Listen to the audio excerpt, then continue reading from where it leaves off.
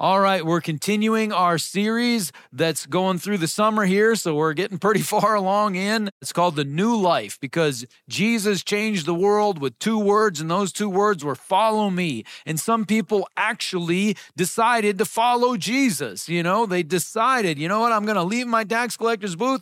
I'm going with Jesus. I'm leaving the fishing nets. I'm going with Jesus. And they decided to follow Jesus. And the people who became the disciples of Jesus, who decided to follow him, were used by God to turn the world upside down eventually. It didn't happen real fast, but there was a process there. And now the world is completely different.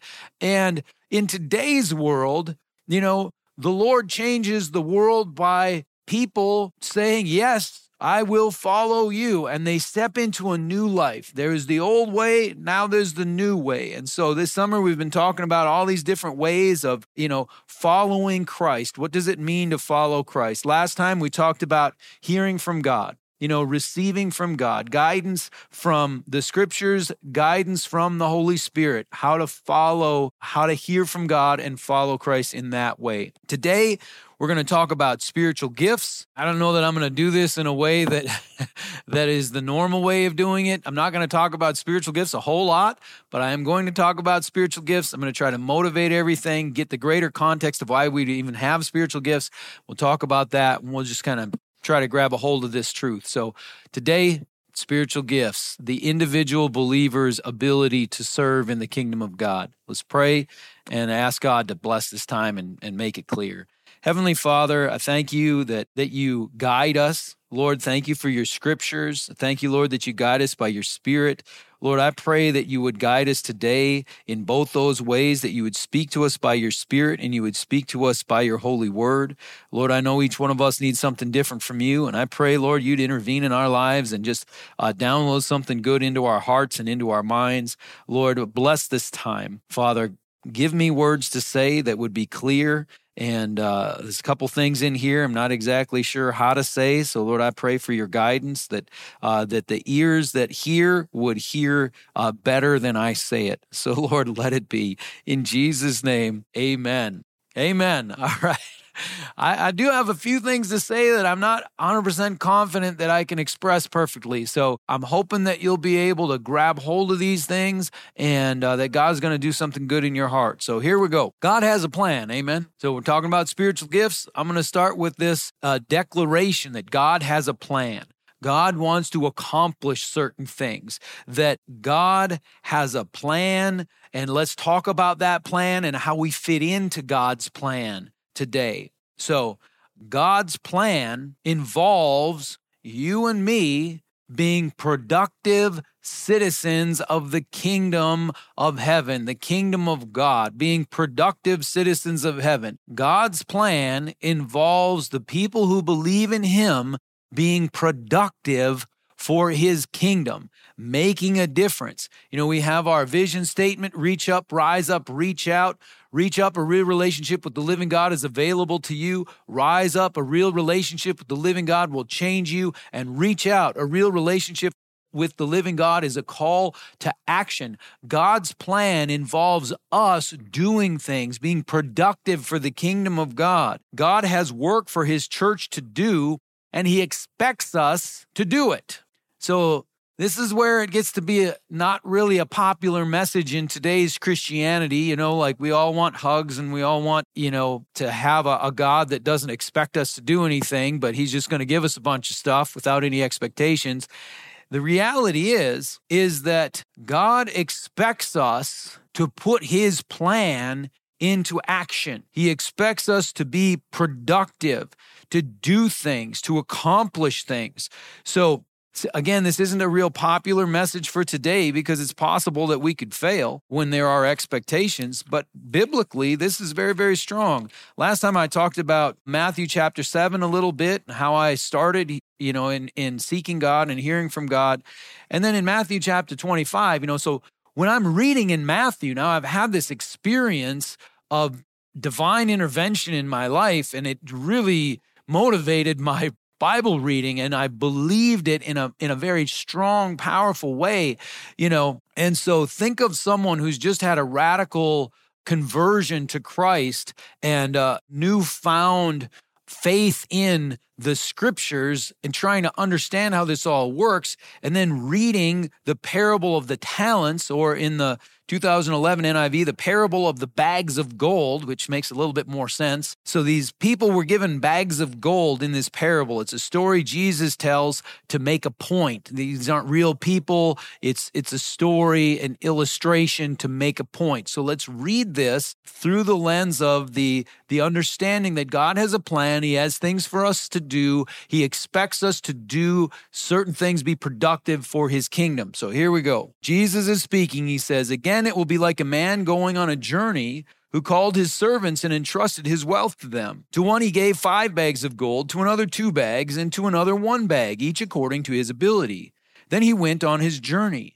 The man who had received 5 bags of gold went at once and put the money to work and gained 5 bags more. So also the one with 2 bags of gold gained 2 more. But the man who had received 1 bag went off, dug a hole in the ground, and hid his master's money. After a long time, the master of those servants returned and settled accounts with them. The man who had received 5 bags of gold brought the other 5. 'Master,' he said, 'you entrusted me with 5 bags of gold. See, I have gained 5 more.' His master replied, 'Well done, good and faithful servant. You have been faithful with a few things. I will put you in charge of many things. Come and share your master's happiness.' The man with 2 bags of gold also came. 'Master,' he said, 'you entrusted me with 2 bags of gold. See, I have gained 2 more.' His master replied, 'Well done, good and faithful servant. You have been faithful with a few things. I will put you in charge of many things. Come and share your master's happiness.' Then the man who had received 1 bag of gold came. 'Master,' he said, 'I knew that you are a hard man, harvesting where you have not sown and gathering where you have not scattered seed. So I was afraid, and I went out and hid your gold in the ground. See, here is what belongs to you.' His master replied, 'You wicked, lazy servant. So you knew that I harvest where I have not sown and gather where I have not scattered seed? Well, then you should have put my money on deposit with the bankers, so that when I returned, I would have received it back with interest. So take the bag of gold from him and give it to the one who has 10 bags. For whoever has will be given more, and they will have an abundance. Whoever does not have, even what they have will be taken from them. And throw that worthless servant outside into the darkness, where there'll be weeping and gnashing of teeth.'" So it's like, like what? Weeping and gnashing of teeth. Like this guy did not steal anything. He returned all of the money to his master. He just failed to bring a return. He failed to bring an increase. And he gets wicked, lazy servant, throw him out where there's weeping and gnashing of teeth. Like, does God expect us to be productive? Well, I would say this kind of indicates that we need to be productive.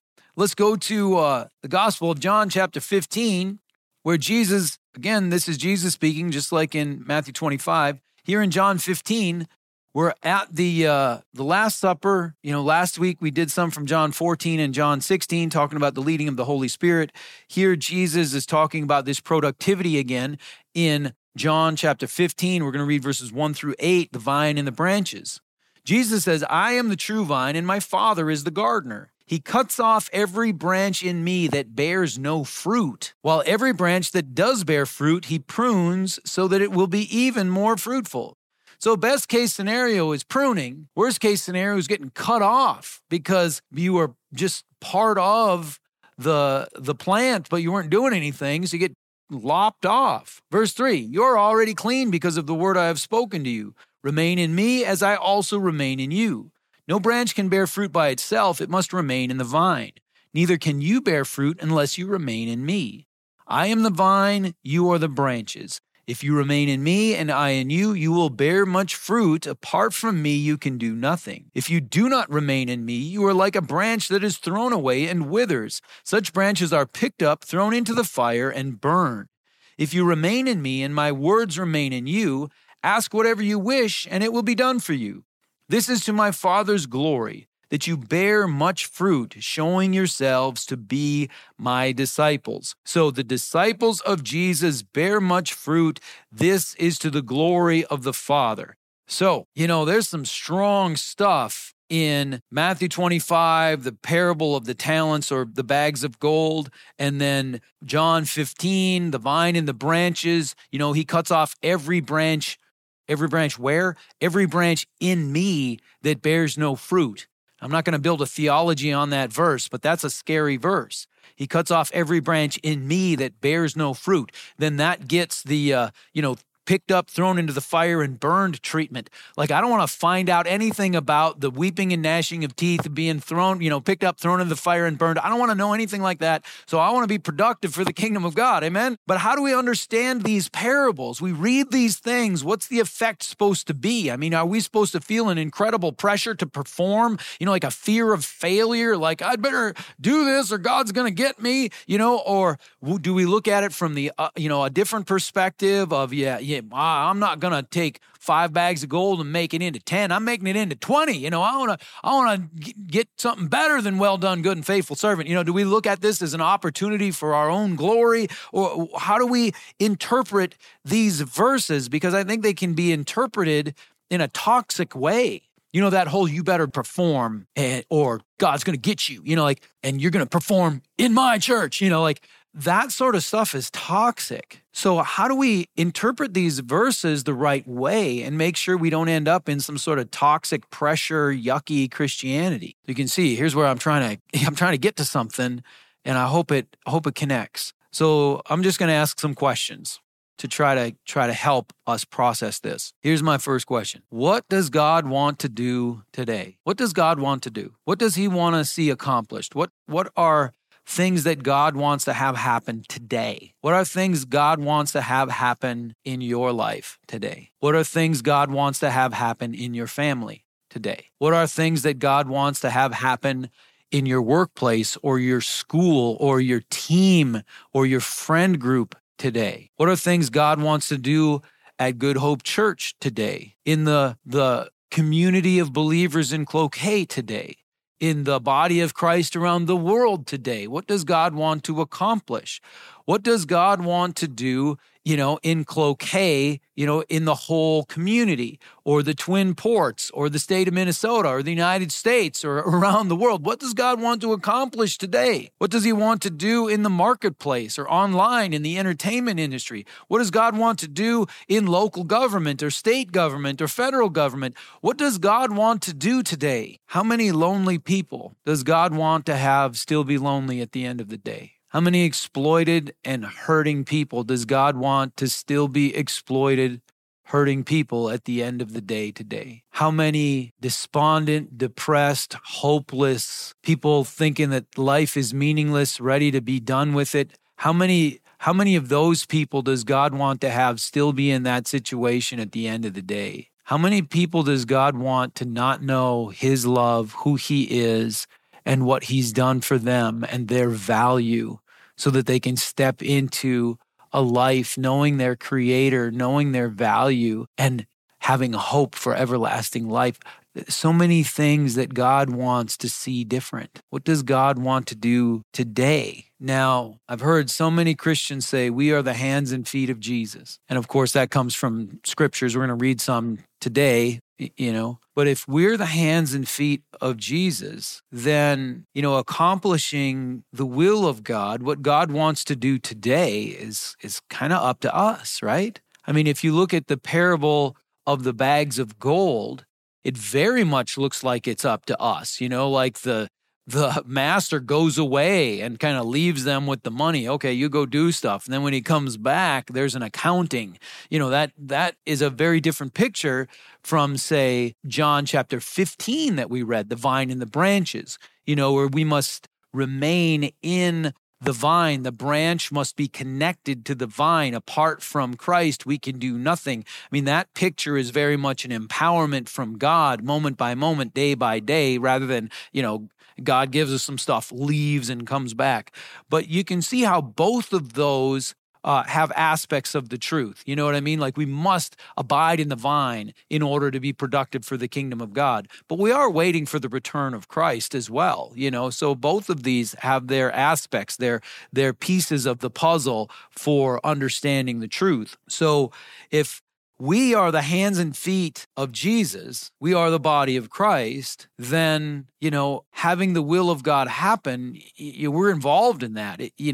We need to be the ones to do that, because it's going to be the body of Christ, the hands and feet of Jesus, who do that. Now, notice I did not say it's up to you. So accomplishing the will of God is up to us. It's not up to you. It's not up to me. It's not up to you. It's up to us. It's up to us as a group. I am not at all saying that this is your personal responsibility. It's your personal responsibility to be part of the group that is doing the will of God, because it's something that is a group job. It's not something we can do alone. For example, I remember we'd planted the church and we had bought the building, and now it's a couple years later and it's time to build our building addition. And I looked at the congregation, the number of people that we had, the financial, reality. And it was very clear that the congregation we had was not going to be capable of building the building addition without me leaning on them real hard. And I did not feel that it was my responsibility to lean on them real hard. What I felt was God wants us to build that building addition, so that means we need to include more people because we don't have enough horsepower with who we have to accomplish this. So let's make sure we include some more people. Let's build the congregation up so that building the building addition is not going to be a heroic, monumental task, but it's something that can be manageable. And the ministry won't be about building the building addition. We'll be about connecting with God, growing in our faith, and making a difference in this world while we're able to build a building addition that's manageable. So we had to build the congregation up, which meant that it took a year longer to start than what I wanted. And we spent a year, just trying to meet the needs of people, help people find Christ, grow in their faith, start making a difference, build the congregation. Then we were able to build the building addition because it wasn't about making the individuals that we had do twice as much. It was about having twice as many people working together. So accomplishing the will of God is not up to you. It's up to us. The vast majority of the time, it's about including more people to make it manageable. All right, so we're the hands and feet of Jesus. This is wonderfully described in Ephesians chapter 4, which we read in week 7 of this series. But Ephesians 4:11 through 16 basically describes this greater body of Christ process. So Christ himself gave the apostles, the prophets, the evangelists, the pastors, and teachers to equip his people for works of service so that the body of Christ might be built up until we all reach unity in the faith and in the knowledge of the Son of God and become mature, attaining to the whole measure of the fullness of Christ. Then we will no longer be infants, tossed back and forth by the waves and blown here and there by every wind of teaching and by the cunning and craftiness of people in their deceitful scheming. Instead, speaking the truth in love, we will grow to become in every respect the mature body of him who is the head, that is Christ. From him the whole body, joined and held together by every supporting ligament, grows and builds itself up in love as each part does its work. The whole body, joined and held together by every supporting ligament, grows and builds itself up in love as each part does its work. So all of us working together. And hallelujah, God does not abandon us to the task, but he empowers us to succeed. Again, from John chapter 15, we abide in the vine, and as long as we stay connected with Christ, then we will bear fruit for the kingdom of God. Let me just read John 15:5 again, because it says it so well, and it was an important message for me to hear, because I kind of had a, parable of the bags of gold mentality. Well, God, when you get back, I'll have done some stuff for you. But John 15:5 is just so much more of a significant way of looking at it. Jesus says, I am the vine, you are the branches. If you remain in me and I in you, you will bear much fruit. Apart from me, you can do nothing. So when Jesus was giving the parable of the bags of gold, he wasn't telling anybody to disconnect from him. We stay connected with Christ. We abide in the vine. Then we can bear much fruit. And in fact, it will naturally happen. If you remain in me and I in you, you will bear much fruit. All right. Well, I want to bear fruit, so that means remaining in Christ.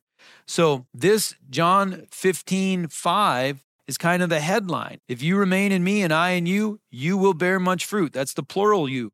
If all y'all remain in me and I remain in all y'all, then all y'all will bear much fruit. So hallelujah. The longer version of it is 1 Corinthians chapter 12. Let's go to 1 Corinthians chapter 12, and we'll read 1 through 11. And this gives kind of greater detail. And what does it mean for the leaders to empower the followers to do the works of God so that we can be united and accomplish these things from Ephesians 4 or, John 15:5, abide in the vine will bear much fruit. What does that look like? Chapter 12, 1 Corinthians. Now about the gifts of the Spirit, brothers and sisters, I do not want you to be uninformed. You know that when you were pagans somehow or other, you were influenced and led astray to mute idols. Therefore, I want you to know that no one who is speaking by the Spirit of God says Jesus be cursed, and no one can say Jesus is Lord except by the Holy Spirit.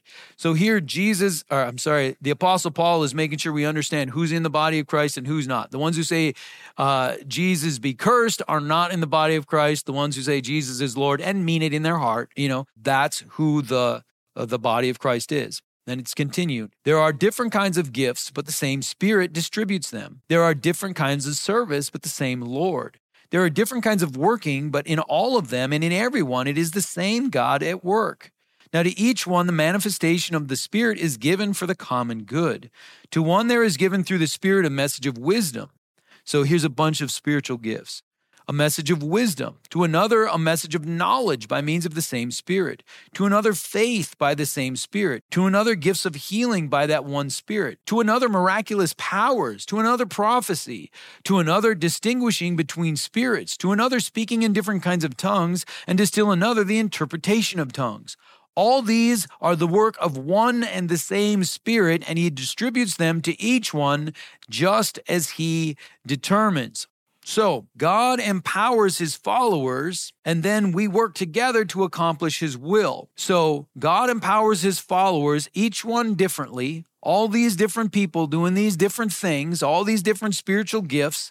And I'm not necessarily going to go into a description of each spiritual gift, but you have things that you were born able to do, better at than other people. That's a type of spiritual gift. But then there's also like in the season or in the moment, there's an empowerment to be able to do something, that all of a sudden now you're able to do something, and that's, going to be true gifts of healing, miraculous powers, prophecy, distinguishing between spirits, tongues, and interpretation. These are the things that not a lot of people are born that way. This is an empowerment by the Spirit in the moment. So we're empowered by God for these things. Then we work together to accomplish the will of God. Now, there's many examples of how this works, but I just want to talk about a couple things, from the New Vision Children's Home. We've got a child sponsorship program. We're working through all this stuff. That's not something one person does, but a whole bunch of people work together for that, all the way from farmers to house moms, to leadership in Jamaica, to child sponsors here, to people who go on missions trips. And then besides that, we've got the ministry that goes on to the kids and the empowerment of them into, being followers of Christ. And I've got a friend that was raised at the New Vision Children's Home, who's a Jamaican. He's still in Jamaica, and he just got his first pastoral role. He's a pastor of a church there in Jamaica now. And so, hallelujah, great things are happening there. But that's also true for like Mega Camp. We have to work together to make VBS happen. Even the Sunday service, regular weekend services, we got to work together. It takes about 70 volunteers for us to get a weekend to happen. And so we got to work together for that sort of stuff. So it's all about the body of Christ working together, empowered by God to do all these things, and we all come together and work together to do the will of God. We are the hands and feet of Jesus to rescue the lonely from loneliness, to end the pandemic of loneliness, to do what we can to fight against the darkness of this world, the violence, the injustice, all the darkness, the people being exploited, all that stuff. We want to fight against that, rescue people as best we can.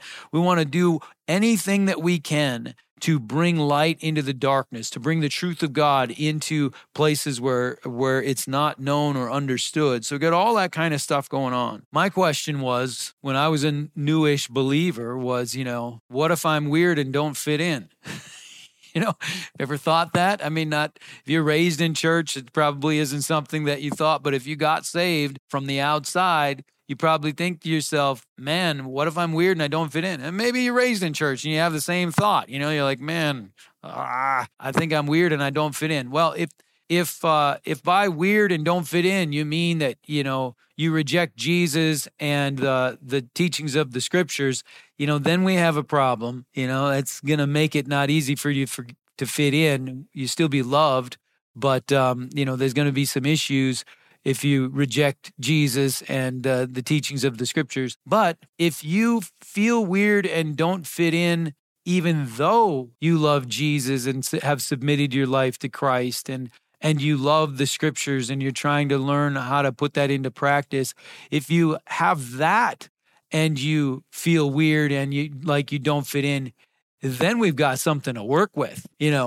That's a great scenario, because the reality is that we are powerful and strong in our differences. If all we had was a bunch of left arms and a pile, what would the body of Christ be like? But we need all the different parts, all these different pieces working together. And if you're one of those lonely pieces and you look at the church and you're like, man, there's no one like me here, that means we need you all the more. So important. Let's keep reading in 1 Corinthians. Now we're in chapter 12, verse 12. Just as a body, though one has many parts, but all its many parts form one body, so it is with Christ. For we were all baptized by one Spirit as to form one body, whether Jews or Gentiles, slave or free, all these different types of people. And we were all given the one Spirit to drink. Even so, the body is not made up of one part, but of many.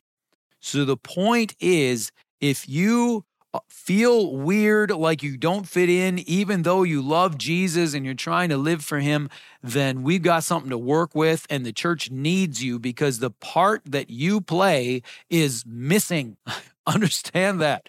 All right, so next week we're going to talk about the fruit of the Spirit. So we've got the gifts of the Spirit and the fruit of the Spirit, how those things work together. Very important to understand how to order that. So that's next week. But I want to finish today with something that's been rolling around in my head. So give me some grace. And this is a great time to, not just believe what I say, but evaluate what I say and try to understand it. Maybe you can articulate it better than me, but there's something I think that's there that I'm trying to grab hold of that I just don't feel 100% confident that I can express it well. So I'm going to do my best. But again, in YouTube, in the comments, if you think you can describe this in a more effective way, or you can say something helpful, I would love that, because I'm trying to grab hold of something, and I need some help. We need the body of Christ working together. So I'm going to do my best right now. So here we go. I am trying to communicate that you are vital, valuable, and important to the cause of Christ, to what God wants to accomplish now, today, on this earth. I hope you see that what I'm trying to communicate is that you are vital, valuable, and important to the cause of Christ. I don't want you to feel like, oh, I'd better do a bunch of stuff or God's going to get me. I don't want you to feel alone. I want you to feel like you, as a believer, as someone who trusts in Jesus and trying to live for the Lord, you belong and you're important. That's what I'm trying to communicate. But when I look at people, I see two major ways that people understand or process value. Some people feel valued, or they value other people in one way. Other people feel valued, or they value other people in another way. And see if this makes any sense. Some people see value through love. If I'm loved, I'm valued. If I love someone else, they're valuable to me. Love has to do with affection and caring and that sort of a thing. Another way that people process value is through respect. I am valuable if I am respected. If I can respect you and what you're doing, then I see value in you. So there's a love way of processing value and understanding value, and then a respect way of processing and understanding value. Again, I haven't heard people say this, but this is just what's been rolling around. So feel free to add your 2 cents in. I think that'd be fantastic. So I also think that a healthy understanding of personal value and human value incorporates both love and respect. Respect seems to have to do with, noticing ability and character in somebody else. I was a wrestler. And when you'd wrestle somebody and you really put them through some hardships, but they didn't back down through the whole match, you gain some respect for them. Like, man, I've been in that position and I know what it's like to have to fight through that. And you fought through it strong, man, and you gain a respect for your opponent because you've seen what they're able to do. You see the character, the strength. And so that's a value. And I grew up with processing and understanding value through respect, not through love. So when I would hear years ago, God loves you, my thought was, oh, well, okay. That's cool, I guess. It wasn't a big motivator for me. It wasn't something that filled a gap in my heart or anything like that. I just thought, well, that's an interesting thought. God loves you is a very common theme in today's Christianity, and it is true. God loves you right now. Amen? I hope you believe that. I hope you understand that because God does love you right now, even if you don't see love as an important part of value. Now, God is asking you to do something important was a big motivator for me. God loves you. God has something for you to do, something important for you to do. God is asking you to do this. That to me, God has a reason for you to do something to make a real difference. Okay, I'll do that. That was a big motivator for me. God has something for me to do. It was a big motivator. It's not as common of a theme today. It's there. It's just not as common as God loves you. The idea God has something for you to do, something important for you to do, something he's counting on you to do. That's more of processing value and respect. Like God loves me. Okay, sure. Hey, the creator of the universe has something he wants you to do. Really? Wow. Okay. It made me feel valued and it made me see the value of serving God through like that kind of task-oriented understanding. So again, this idea of seeing value through respect, it's not as common in today's Christianity. It's still there. It involves responsibility and accountability, but also results and real impact. And I want to tell you something. There are things that you can do that no one else is going to do. Some things you can do no one else has the ability to do, but most of the things that you can do are things that no one else is actually going to get around to. You can be the only parent for your kid, mother or father, somebody can step into that role, but it's not the same. A lot of things, they just go undone if we don't do them. I believe that God is asking you to do something important. I believe that he will empower you with spiritual gifts to accomplish those things. I believe that you're going to need to learn how to work well with others in order to be able to do that. And I also believe there will be sacrifices, but the difference that you make is going to be worth it. Plus, there are rewards. So if you're someone who processes value through respect, self-respect, respecting other people, I don't really know how to frame this from, I can understand God loving us, but does God respect us? I don't know. It seems to be more of a peer-to-peer thing, this respect. But I do know that God looks at us, and like in the parable of the bags of gold, he can say to us, well done, good and faithful servant. You are faithful with a few things. I'm going to make you in charge of many things. Come and share your master's happiness. So he can look at us and say, you accomplished something valuable. Good job. That to me is different than I love you. Well done speaks to my heart. If you're someone who, well done, good job, you did right, you fought through and you overcame. If that gives value to you, you probably process value through respect. And let me tell you, God has a place for you. God has things for you to do. God has things that will bring value to your life, that will help bring value to yourself, self-respect, all of that, but also make real difference in this world. So I encourage you to grab a hold of that. If you think church is all about, God loves me, but what difference does that make? God has important things for you to do. So you need to connect with God, grow in your faith, then you can make a difference. All right, let's land the plane. I want to finish with John 15:5. We've read that a couple times, but to me, this is such a hugely important verse because I got this wrong. Again, I read the parable of the bags of gold first. If I'd have read John 15, maybe I wouldn't have made the mistake. But I had in my mind, God gives us these resources and then he leaves and we got to work. So I kind of had pictured in my mind, okay, God, I'll see you later. I'm going to go do a bunch of stuff for you. And it did not work. And then I got to John 15. It's like, I wasn't abiding in the vine. I wasn't staying connected to the vine. I was a branch that was disconnected. I'm trying to serve God, but wasn't working. So again, John 15:5, Jesus says, I am the vine, you are the branches. If you remain in me and I in you, you will bear much fruit. Apart from me, you can do nothing, meaning significant for the kingdom of God. So let's make sure we abide in the vine. We stay connected to Jesus.